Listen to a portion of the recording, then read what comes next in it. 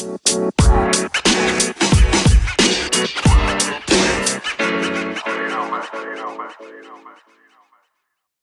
morning, afternoon, or evening, wherever you are in the world. Welcome to DBN News for 10/18/2018, the semi-daily news that even plants crave. I'm Anthony, and I'll be your host today. With that being said, let's jump into the news. First is from IGN and written by Colin Stevens. Black Ops 4 earned $500 million across physical, digital, and season pass sales. Holy bejesus. Call of Duty Black Ops 4 reportedly had more active players in its first 3 days than Call of Duty World War II or Black Ops 3, with sales reportedly surpassing 500 million worldwide.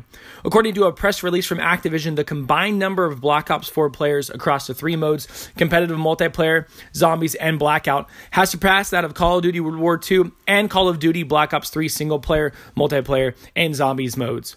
Black Ops 4 has also reportedly set franchise records for most combined players, average hours played, and total number of hours played on the current generation of consoles in its first 3 days. It also received a serious record high of Twitch viewers for a Call of Duty opening weekend. Black Ops 4 is off to a blockbuster start, said Rob Kostich, GM of the Call of Duty franchise. Our player counts and hours played are up year over year.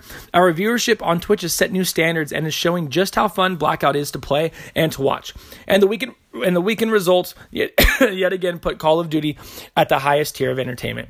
The $500 million that Black Ops 4 earned includes sell-through figures for retail and digital units, as well as season pass sales. Though this is massive, World War II also hit that mark in 2017, doubling Infinite Warfare's sales. Black Ops 3 earned $550 million in that same time frame, becoming the biggest entertainment launch of 2015 up to that point. What do you think of this behemoth that is called Black Ops 4? What are your thoughts? Next up is from IGN, and once again by Colin Stevens. Independent game stores won't get Red Dead Redemption 2 till November. A number of independently owned video game stores aren't expecting to receive copies of Red Dead Redemption 2 until November. As reported by Kotaku, various independent games retailers, as well as the gaming rental service GameFly, don't believe they will get copies of the game on its release date of October 26th, like major retailers including GameStop, Best Buy, and more are expected to receive. Instead, many are expecting copies to arrive a week or so later. These retailers aren't entirely sure why this is happening, though issues of supply constraints as well as fears of mom and pop stores potentially breaking the game's street date were both touched on by shop owners. Some stores have noted that there's a possibility that they could receive Xbox One copies of the game on time, though the probability that many independent retailers won't get any copies of the game within its first week of release is reportedly high. GameFly sent out an email to its customers this morning saying, "Our supplier has indicated that we will not receive the game prior to its release date. At this time, we do not expect to ship PS4 discs before Wednesday, November 7th. We understand Red Dead Redemption 2 is a very popular game and apologize for this delay." A note on GameFly's webpage for RDR2 conveys a similar message. It's unclear if this will impact other game rental services like Redbox.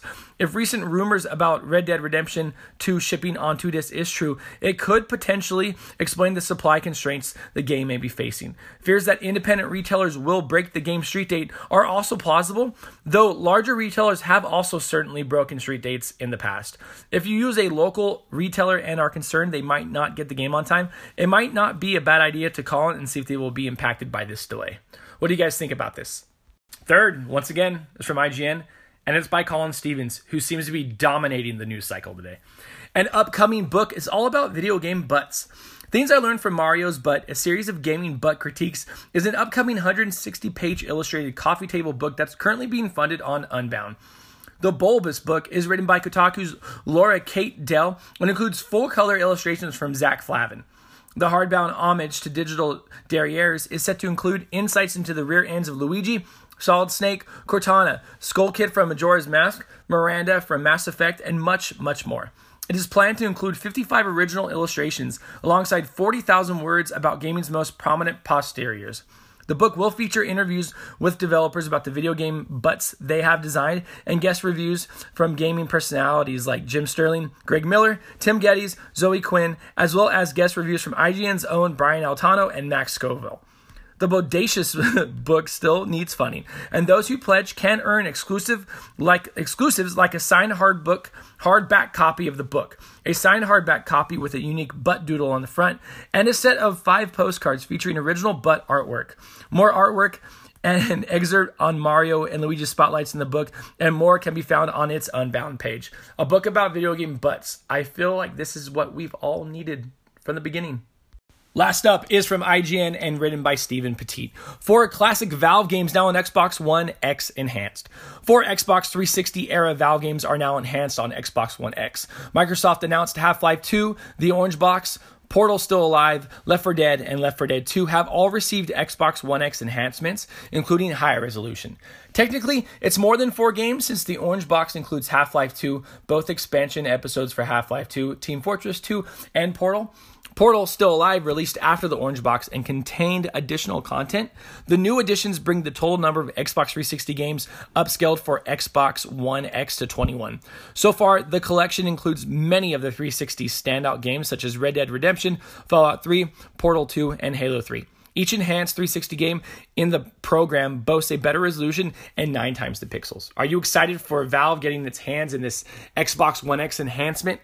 Or is it just kind of that's cool to you? Let us know. And that is the news for today.